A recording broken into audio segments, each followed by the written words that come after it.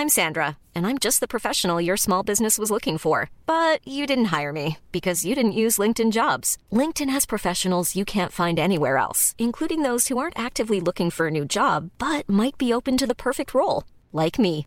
In a given month, over 70% of LinkedIn users don't visit other leading job sites. So if you're not looking on LinkedIn, you'll miss out on great candidates like Sandra. Start hiring professionals like a professional. Post your free job on linkedin.com/people today. Are you ready? Hey guys, come on, bring it in. I've scrolled through my contacts, sent out the invites, and our guests are about to arrive. Welcome back to the podcast dedicated to the most precious human pastime. I'm Gregory Porter, and this is The Hang. This podcast is beautifully simple. In each episode, I get together with friends, idols, and inspirations of mine to shoot the breeze about music, life, cars, food, wine, whatever. He was like, do you want to sing with Gregory? Should we get Gregory up? I was like, oh my God, of course I do. Today, I'd like to introduce you to a very good friend of mine, one of the most beautiful voices and souls in music. This is Paloma Faith. I sometimes say to the audience, oh, do you know what? If you want to hear me sing, go home and play the record. I want to have a chat with you. If my career ended tomorrow and I had to go and work in a hotel or in a bar or whatever to make my family fed, I would do it. I don't feel too proud to beg, to name a good song. So here, sit back, grab a drink, and let's do this. Come on.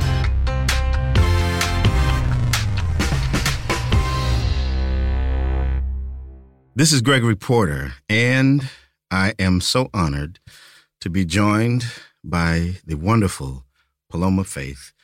We are in London at the Universal Music Studios, and we are here to do what we do on The Hang, talk about life, love, art, and what inspires us to create the music that we do, and how were we made? What situations in our life has manufactured us? And so we'll talk about your music, your interests, and your journey. Your journey. I'm interested in the soil of your journey because you're an all-around performer and a wonderful actor, singer, in a way, can I say performance artist? I'd love you to say that. Yeah, I'd say performance artist, an artist who performs. So yeah, let's talk about the roots, the soil of you. Where are you from? Well, first of all, can I just say the honour is all mine? No, thank you. You're a legend. The best kind that doesn't even realise. Thank you. Where I'm from Hackney in London, and that's kind of like, if you're listening in America, it's kind of like the Brooklyn of the UK. Yeah. Kind of like that place that started off rough and broke, and then all the bougie people moved in. Right. It's kind of hip and cool now. Yeah. And that's where I feel like it influenced a lot of who I am. It's like a cultural melting pot. I was educated there in state schools, which is what you would call public school in America. Yeah. And the cultural like melange that was involved really influenced who I am, I think. Yeah. I was also, I don't think that many people realise how crazy mixed I am either, because culturally I was born to a Spanish father, an English mother, and then my parents divorced, and my stepfather, who raised me from when I was 3, is actually from Chinese origin. Mm-hmm. All sort of growing up, the main kind of influence, all my friends were like mainly Caribbean and African originally, and now I'm in a relationship with a North African Algerian, so I've got all the religions, all the races, and everything like sort of in my influence. I feel like a Londoner, and I think that's quite a specific thing. it's very much at the heart of who I am. I don't really feel like a one culture or singular culture person. I think I would interrupt you there because, you know, I that's absolutely the truth. When we first met, I just remember you screaming my name. Gregory! Gregory! And I was like, who is this girl? Because I hadn't seen you perform. I don't think you had seen me perform. Yeah, but I knew of you. Right. And I knew your name, but I didn't know who was screaming my name. And you jumped out of a car and grabbed me around my neck. And I was like, hey, who's this crazy? Who is this fine, crazy girl with her arms around my neck? This was at the Cheltenham Jazz Festival. But yeah, what an amazing time we had that night.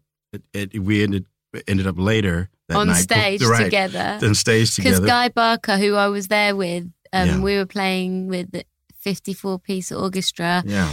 And he introduced us and he was like, do you want to sing with Gregory? Should we get Gregory up? I was like, oh my God, of course I do.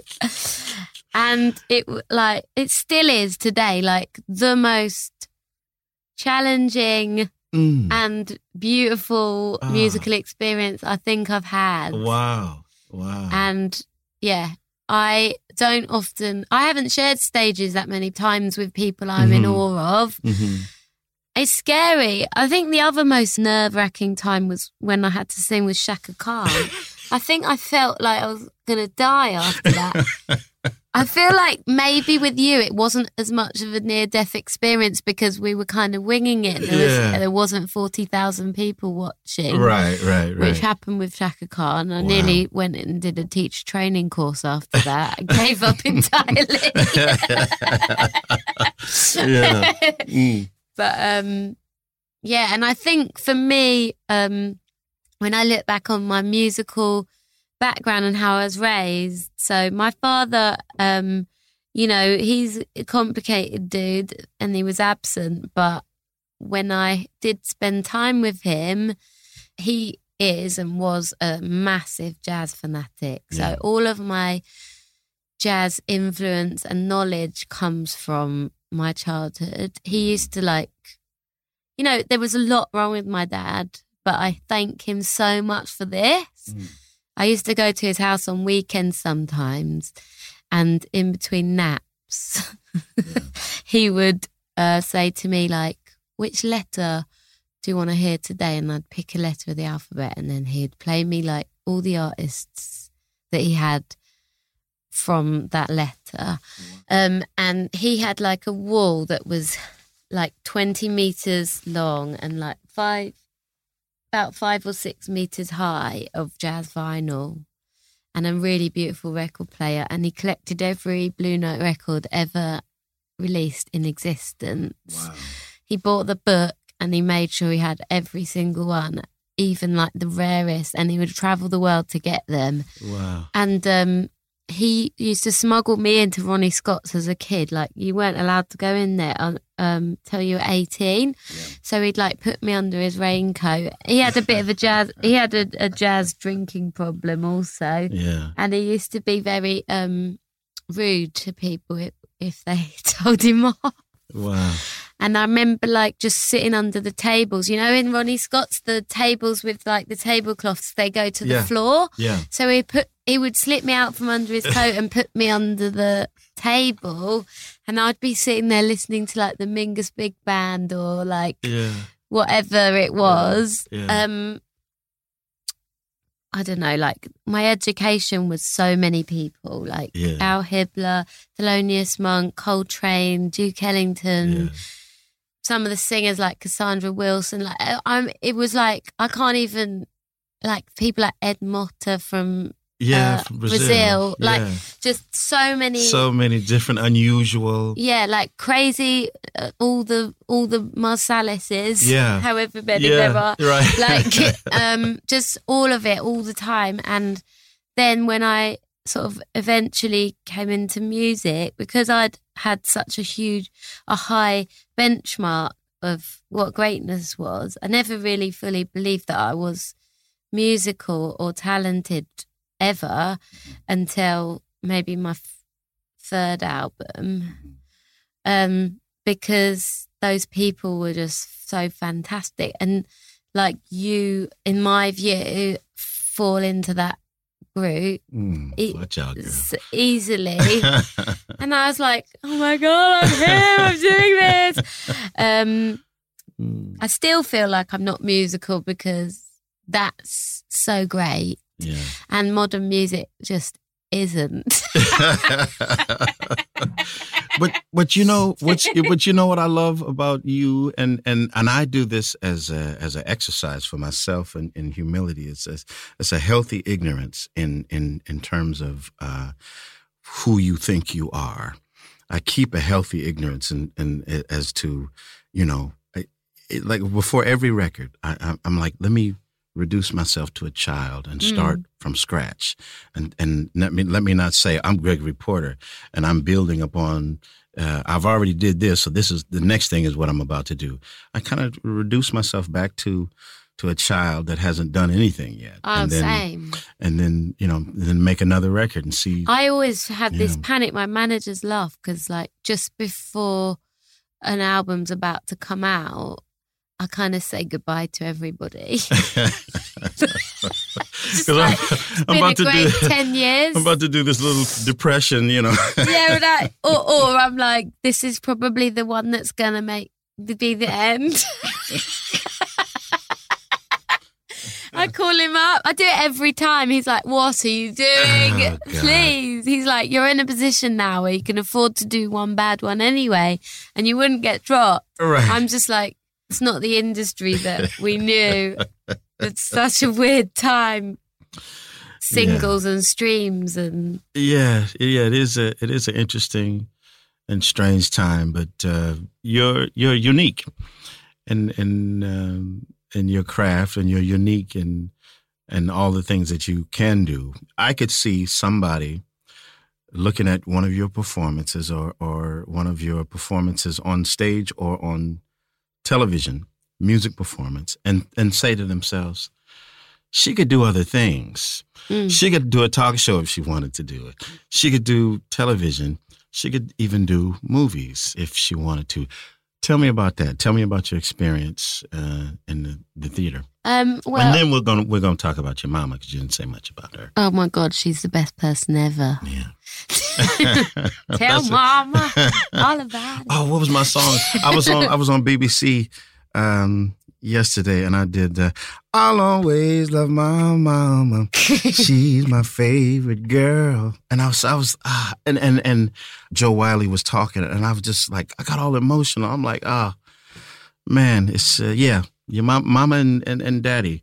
I feel like there's some similarities in the thing. We're appreciative of the gifts that our father gave us, but there's a lot of pain and complexity there in how they interacted with us and raised us. But tell me about the acting thing, and then we'll talk about your mom. So I'm I acted before I had a record deal, and I also did a master's degree in designing and directing for theatre. So originally I sort of thought that I might be behind the scenes directing.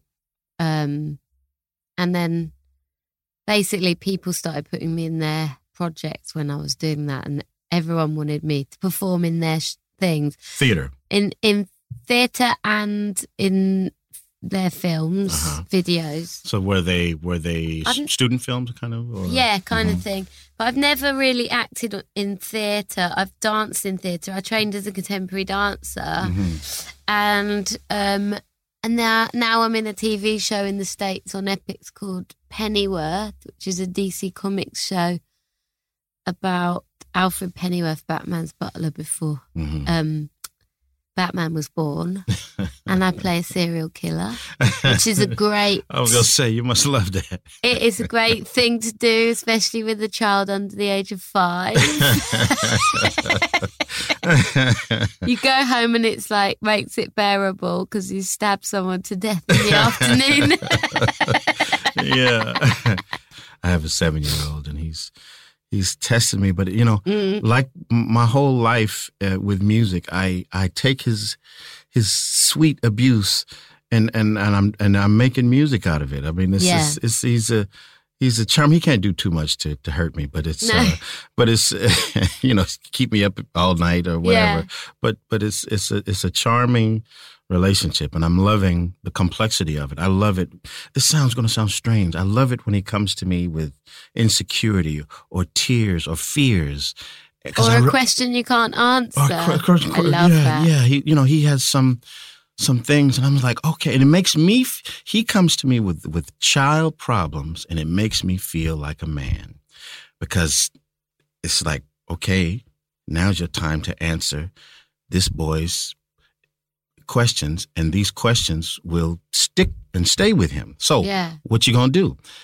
And I also think I learned so much because we were watching Angry Birds the other day, and my friend was there who's had some problems with anger, and then my child said, "Why is that bird so angry?" And I said, "Why do you think?" And the reply was, "Maybe he's so sad." And then my friend just started crying. It's like, wow. This is the oracle. Yeah. Like the purity of children, like they're just like, say it how it is. Yeah. And it's really disarming and special, and you learn about yourself. So, yeah. But with the acting, I'm really enjoying, but I every artist is different, but I think a lot of what fuels me creatively is a sense of it being A, impossible, and B, me being completely inadequate and unable to achieve it. And that's what drives me to continue, because I feel like some artists, when you say, oh, where did that person go? Like that, they had a great hit, or they had it and they disappeared. What happened? And I always think, oh, maybe they thought they'd achieved something. Because, see, my thing is I never feel like I've achieved anything. That's why I just keep doing it. Because I'm like, oh, my God, I must have failed somehow, thanks to my father telling me in my childhood. Yeah. So, yeah, there's that thing of like, I'm doing it. We've got series 2. We're about to film series 2. And I'm just like, oh my God, I can't do this. I'm the worst actress ever. Oh, please. Yeah. Well, that's awesome. That's really awesome that you've gotten that opportunity, because, a lot of times we want to break out and do other things out, we want to make, podcasts and all this, and we can't do it. We're terrible at it.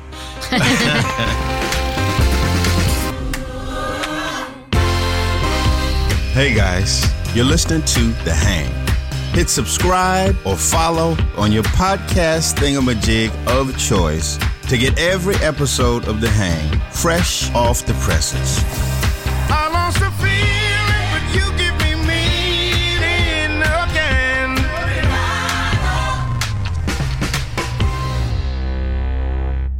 Let's talk about your mom. I mean, I'm hugely influenced, both in how I communicate with people, how I deal with life, but also very much influenced by her in my music. Tell me about your mother and how. How many siblings have you got? There's 8 of us, 5 boys and 3 girls. Did she raise you all herself? She did, yeah. Now that woman deserves a medal. She does, and she's passed away, but I think her reward is all of us getting together and loving each other. And you do. We do, and I'm seeing to it. I mean, I moved back home to Bakersfield, and I bought a room that's big enough for us all to get in, and with all of our kids and wives and husbands, and we get together, and we're required. I have a requirement. Once you come into the gate of my house, you are required to love each other. That's how it's going to be. I don't want anything else. That sounds divine. It is. It's if only you could lead the world.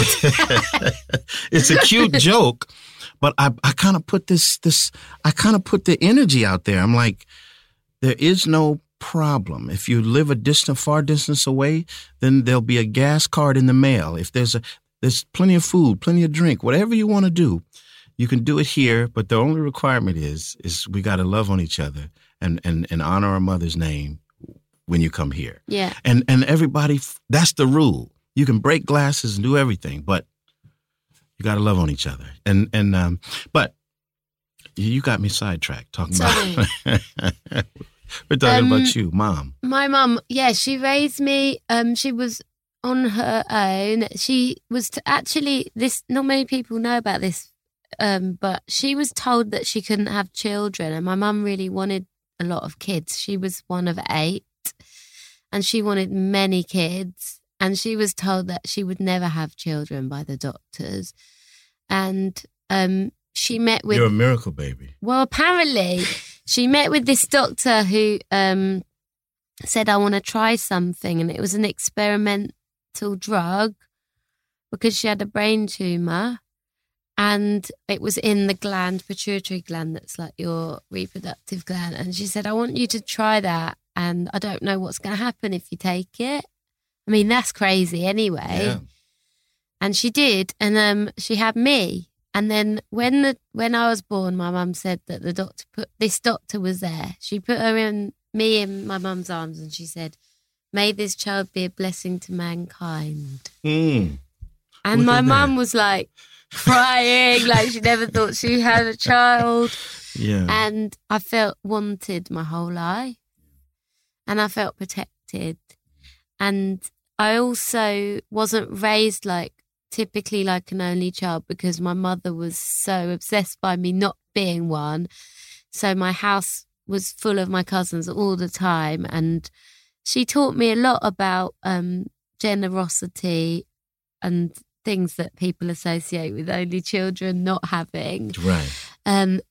To the point where some of the lessons were a bit harsh. Like I remember being made to give my favourite toys away or my last this or my last that. Yeah. And it was like, I know in hindsight what she was trying to do. Yeah. And as an adult, it's made me super generous and also I'm not very possessive of things. Yeah. I'm just people come around, they're like, I love this dress. I'm like, take it. Yeah. Have it. Yeah. I feel like that was a big part. And then also, she never kind of thought of me as being in the public eye. She only ever wanted me to be a good person, like a kind person. And that was drummed into me a lot.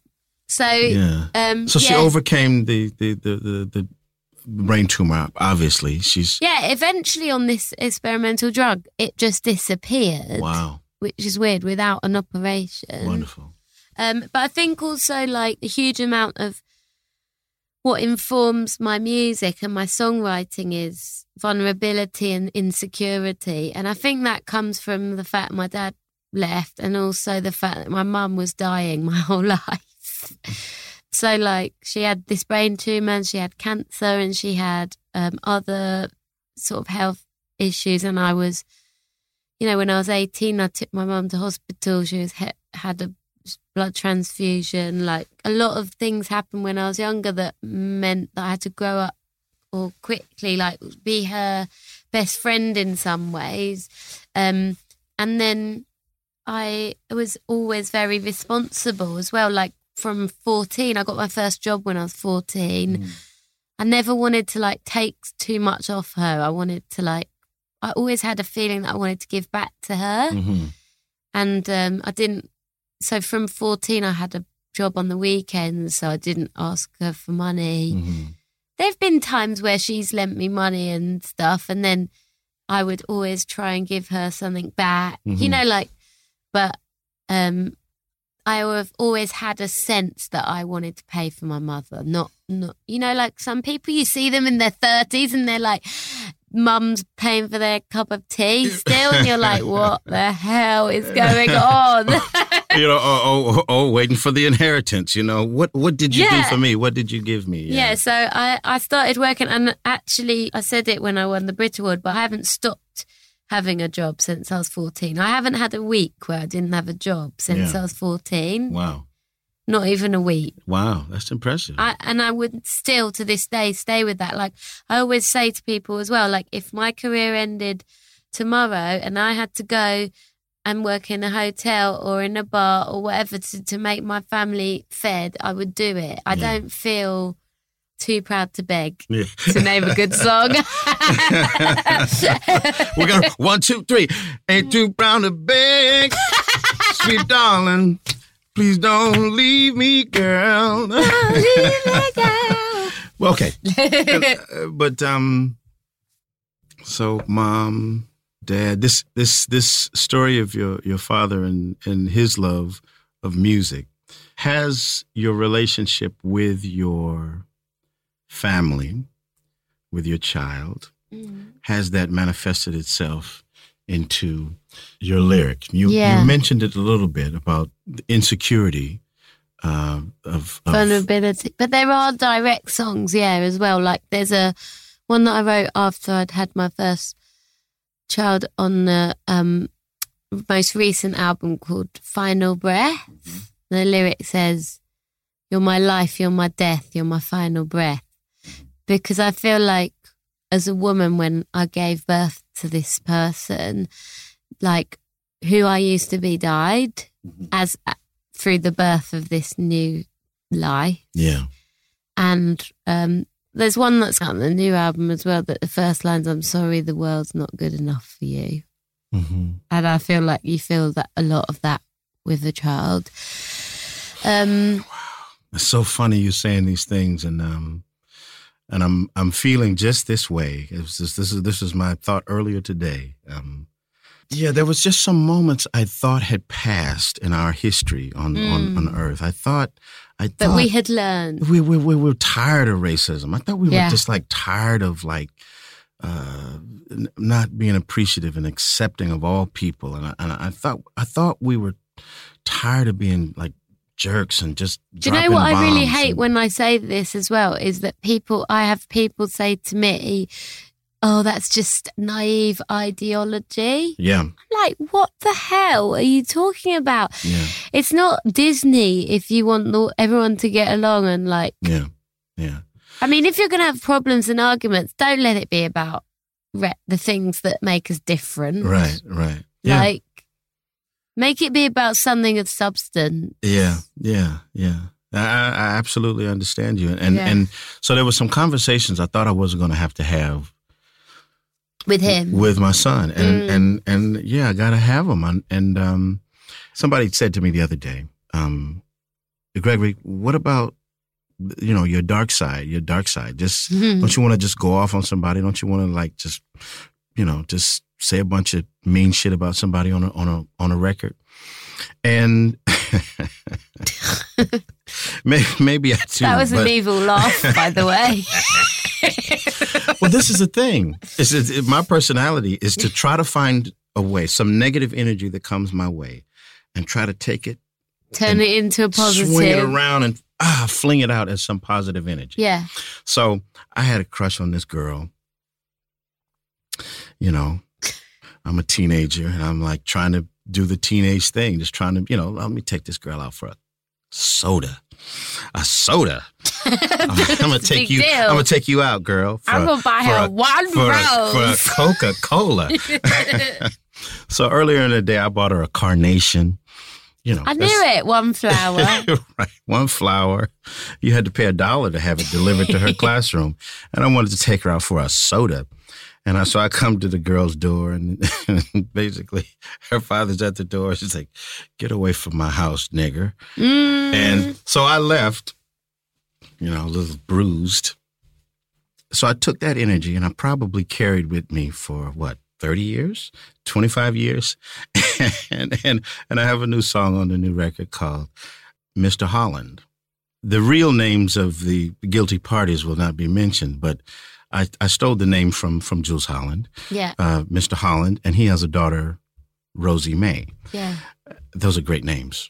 Yeah. So, as the song goes, "Hello, Mr. Holland, and Rosie May come out and play. She's a good girl now. Won't be no trouble, no how." So, basically, as I go through the song, it's a really kind of a love and appreciation song to Mr. Holland, the father of the girl that I like. And he treats me like a regular Joe. Lets me go and take this girl out for a soda. I come inside. He treats me like I'm grown. We talk about blues songs and we just hang out. And guess what? He treats me just like a normal teenager and not a threat to his family. And that's a normal teenage experience, that's what I wanted. And that's what happens in the song. That's what happened in the song. Yeah. But the song is fantasy. What really happened is what I told you earlier. Yeah. And so you can take this negative energy and you can throw positive energy back out to the world. So what I'm saying to people in this song, the irony, the subtlety, the slight passive aggressiveness is in the song is, thank you for being nice. And when a person says, oh, thank you for being nice, and, basically you're saying, don't be a jerk. Don't be a jerk. And so that's me being dark. That's me being dark. If you listen closely, I'm saying don't be an asshole, and I'm taking all of the energy and the pain of that experience 25 years ago, and I'm flipping it into the face of that energy that I was talking about. I think it's beautiful. I try personally not to get angry either. Like, I try to look at things with empathy, or like to try and find a route into understanding a conversation. And also sometimes when you've exhausted all of those possibilities, I would normally opt for sadness over anger, like disappointment or sadness as a person in general, but also lyrically. Mm-hmm. That's why we're not writing punk records. But sometimes, yeah. I mean, I'm probably not as good at as you. I mean, but listen. I don't think many people are, but I admire it. No, I mean, we have our lanes, girl. You running in your lane and running hard, man. I see you everywhere doing everything. So you're doing well. Fueled by insecurity. Hey, whatever it is. This podcast is not about promoting me, but I'm just going to mention my song Revival from the album All Rise is about these things, going back to these things, these touchstones that give us strength and revive us, renew our spirit back to the place where we belong, and heal us from the self-doubt and insecurity that can happen from just simply traveling through this world. I mean, there's a bunch of things that can get you down. It can be politics. It can be race. It can be finances. It can be... I had the same as a kid, but the opposite.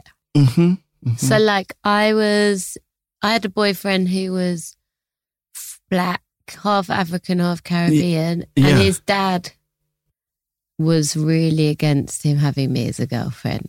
Yeah. This is for everybody. It's not just about... Yeah, black folks. This is for the Indian boy who wants to date a Japanese girl, or who wants to date the other Indian person who's not even from the same caste system. Absolutely. This is about finances. This is about this is all of the others that keep us separated. I mean, this is the same. What story. do they want? Inbreeds? That's right. That ain't good. You'd be sick all the time. But now you have a freedom. You make me think of so many things. You have an artistic freedom and a personal, casual freedom to yourself about the way you deliver things. You make fun of yourself. You're like, sometimes I see you reading. You're like, I'm supposed to be reading the teleprompter, but I'm not reading the teleprompter. I'm gonna tell you like it is. Now, where does this comfort come from? Because I tell you, it was a couple of things. It's you, and it's also at the same time comedic genius. I'll tell you the first time that it happened and it spurred the whole thing. So when I first started as a musician, I got my first deal. I'd never had a singing lesson before. I was completely like shocked that I'd been signed. I was like doing this for fun. I was working in a bar. I ended up writing some songs for fun, and I ended up with this record deal. Who knows how or why, but it was crazy. And I thought, they must be joking. Like, I'm just going to ride this wave until somebody realises that this is a mistake. And I went on stage. I did my first tour for the first album called Do You Want the Truth or Something Beautiful? And something went wrong. So it was in quite a biggish venue for a first tour, because my album did quite well. They really threw some money at it, marketing wise, I think. Mm-hmm. And I remember something went wrong, and I come from art school. I really wanted to be Bjork. That's what I wanted to do. I wanted to be like jazz Bjork. I wanted to come on, be mysterious, and nobody know anything about me or the reality of who I am, and just think, wow, she's so mesmerising and mysterious. Of course, the opposite of what I am. And I'd come on with this big costume, and I'd throw powdered. This was one show where I wore this white dress and I threw coloured powders all over it, and then I would sell it as an art piece at the end. It was all art school, performance art. You know the vibe. Yeah. Anyway, something went wrong. Some wire came out and the power went down. Uh-huh. Somebody ran on, there was a big guffaw, the lights all went wrong. They plugged it all back in, and I said, well, that's bloody shown me up for who I am, hasn't it? Right. The whole audience started laughing. Right. And I said, it's really hard to sustain this mysterious edge when the fucking technical thing is going down. And everyone was just cracking up laughing, and I was like, and I said to them, I sat on the edge of the stage and I said, I don't know whether I should just tell you about myself or try and carry on as if you haven't met me. Because this is the first time I'd spoken to them as me. Yeah. And everyone's shouting tell us about you. You know, yeah. I start talking about it, and I was like, well, I woke up this morning thinking I'm going to be Grace Jones. But obviously that's not fulfilled. And people just oh my God. And at the end, eventually I carried on the gig as it was scheduled, and I didn't talk again. Yeah. Got a bigger round of applause. And at the end, my record company, the heads of it, came up to me and said, don't ever lose it. Yeah. Do that for the rest of your career. And I was like, okay. It's easy. It's easy for me to be me. Right. Yeah. And now I find it difficult not to. And sometimes I think maybe I do it too much. Sometimes I feel maybe I need to sing more and shut up. That's funny. But then I sometimes say to the audience, oh, do you know what? If you want to hear me sing, go home and play the record. I want to have a chat with you.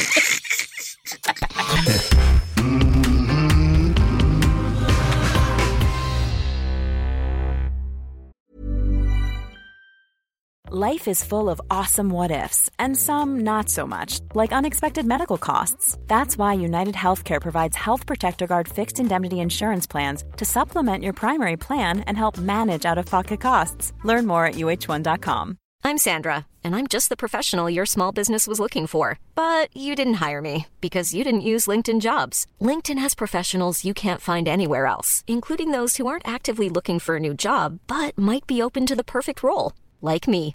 In a given month, over 70% of LinkedIn users don't visit other leading job sites. So if you're not looking on LinkedIn, you'll miss out on great candidates like Sandra. Start hiring professionals like a professional. Post your free job on linkedin.com/people today.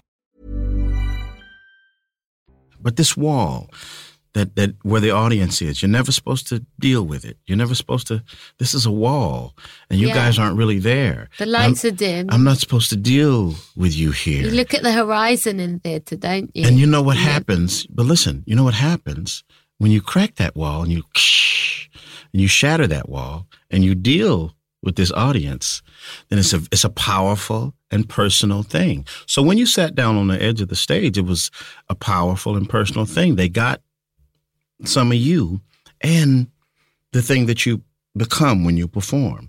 So it's a very, very powerful thing. I often use it. I often do it there's not a device that I use. I talk about my mother. And I talk about our childhood. I talk about some moment of extraordinariness that she did and how I felt and how she looked.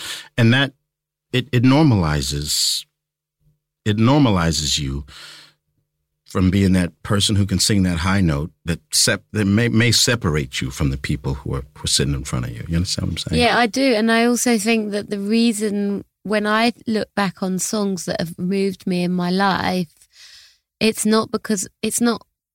voice is great, it's the carrier, but the message is always what's important. And the message is what connects us. Yes. Like we want to reach out and touch other people and not know what divides us, but what makes us the same. And I feel like that's why I ended up in music, because when I was in my master's degree, my teacher once, he called me into his office and he was like, what are you going to do? And I said, I'm going to do like a site-specific thing. I'm going to work with dance actors and musicians. And he said, no, I didn't ask you how you're going to execute it. I asked what you were going to say. And I was like, oh, I don't know. And he said, you need to think seriously about what you want to say, because you're going to be trying to say that thing for the rest of your life. I was like, whoa, I was 21. Yeah.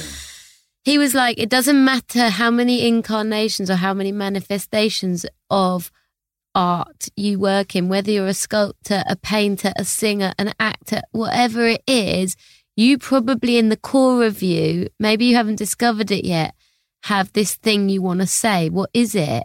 And I went away and thought about it, and it was that.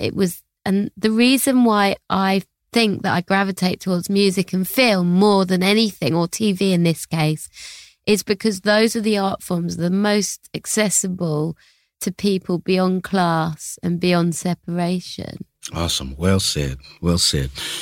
You were probably steeped in more jazz in your life, in your childhood, than I ever was. In my household, we listened to soul music, and my mother loved Nat King Cole, and I came to love Nat King Cole at a very early age. We also were listening to Ella Fitzgerald, Louis Armstrong, but the majority of the music that was coming out of the speakers, if my mother was around, and that was Mahalia Jackson, Mississippi Mass Choir, a lot of choir records, and a lot of gospel music. So let's pass a few more years by, and I have my own career, and I write my own songs. And the most important thing to me is message. That's what I care about getting across to the listener, not how cool I am, and not how many chord changes, and how cool I... Now, I love that. I love that. And that's part of me. And that's part of the musical expression of jazz. But most thing that I love is the message. And so what do you consider yourself? Soul singer, jazz singer, pop singer, or a singer? Do you care about the vehicle that carries your message? Not really, but people ask you that all the time. And I always say soul singer, because I feel like soul singer, the word soul, if you take away, the way that the record store would place it, soul means somebody who feels something. Yeah. So I would say that. Yeah. And that's what I mean when I say soul singer. I don't mean like that every time I sing it's a soul style or those types of chords or whatever. Yeah, yeah. I mean it as in it's about feeling. Mm-hmm. So I would say soul singer. Okay. Yeah. And I think people have soul that don't sound like soul singers. Yeah. And I would call them a soul singer too. Yeah. This wacky categorization of genres, it's a bit strange. I like to be touched.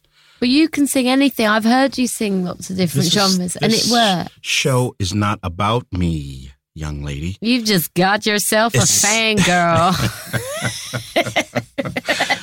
But listen, your freedom is an interesting thing.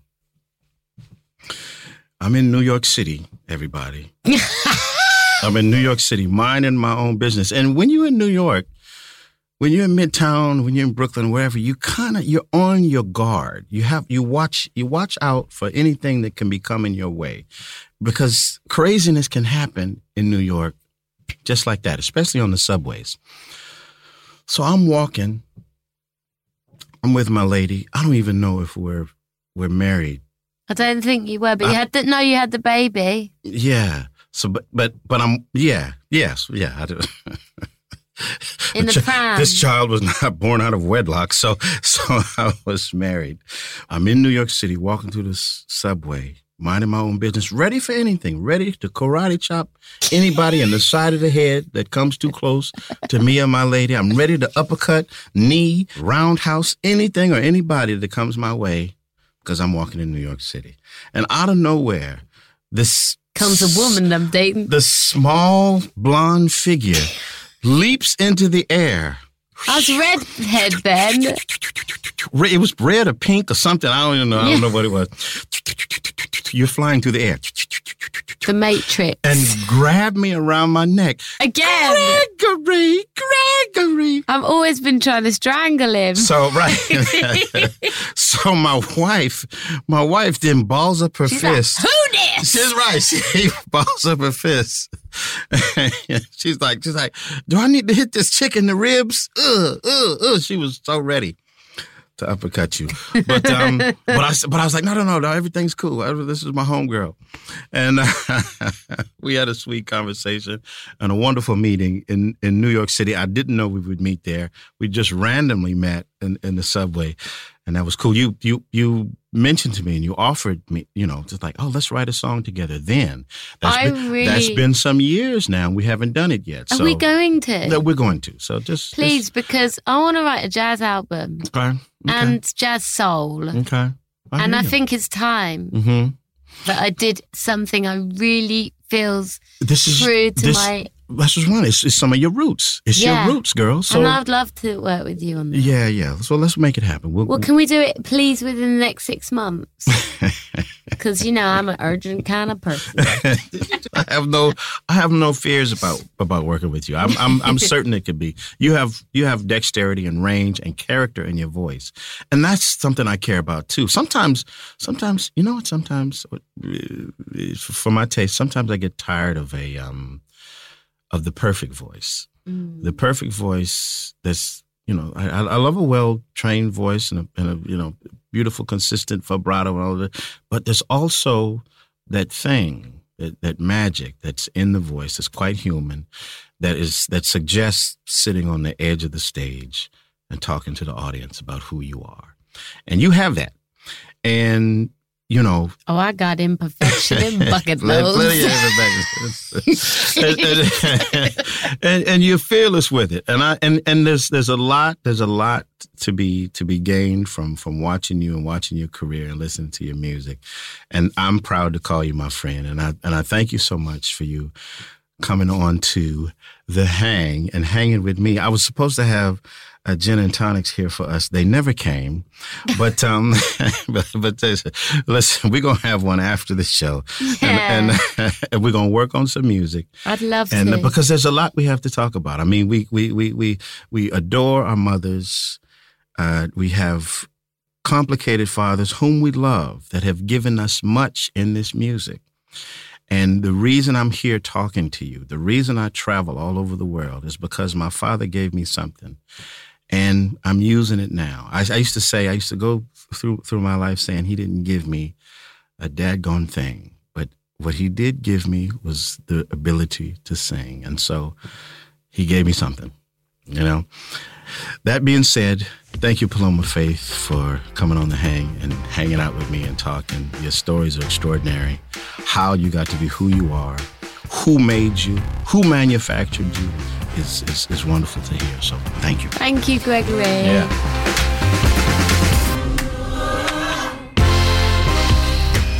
It's always such a laugh to hang out with Paloma. And we recorded this episode before the pandemic. And since then, true to her word, Paloma and I created a song together called Christmas Prayer. And I imagine there's going to be more music between us to come. Thanks to her, and once again, thanks so much to you for swinging by. Remember, feel free to share this podcast with your friends. Let's all get together on our next episode. I'm Gregory Porter, and this has been The Hang, a Cup and Nuzzle production.